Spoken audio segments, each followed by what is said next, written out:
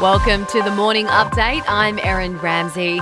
The Taliban has faced the world's media following its takeover of Afghanistan. It's promising not to take revenge on anyone and says its priority is to restore order under Islamic law. Zabihullah Mujahid from Taliban was questioned about the future of women in Afghanistan. The issue of women is an important issue.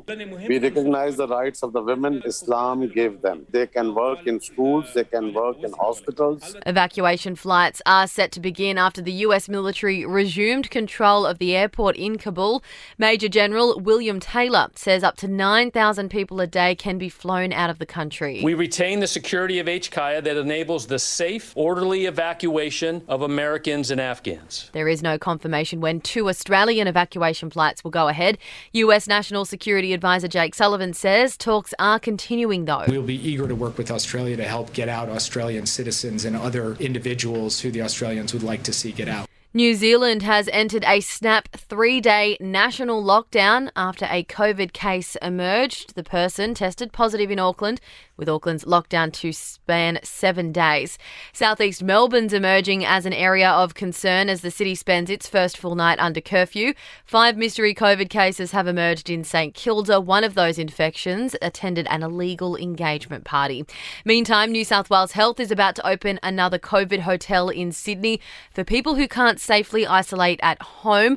More than 1,000 people are currently staying in the 4 hotels in the city.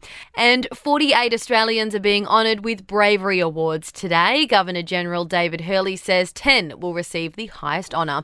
To sport, in tennis, Ash Barty's in action this morning for the first time since her early singles exit at the Tokyo Olympics. The Wimbledon champ playing Britain's Heather Watson at the Cincinnati Masters this morning. The AFL's making contingency plans for this year's grand final. The league is reportedly prepared to delay the big game by a week to find a new venue if lockdown continues. And Rugby Australia is reviewing the men's and women's sevens team after both were knocked out of the Tokyo Olympics in the quarterfinals. In entertainment news, fans of The Crown have been given a sneak peek at the new Diana and Charles for the upcoming 5th season. Netflix released new pics of Elizabeth Debicki in character as Lady Di and Dominic West as the Prince.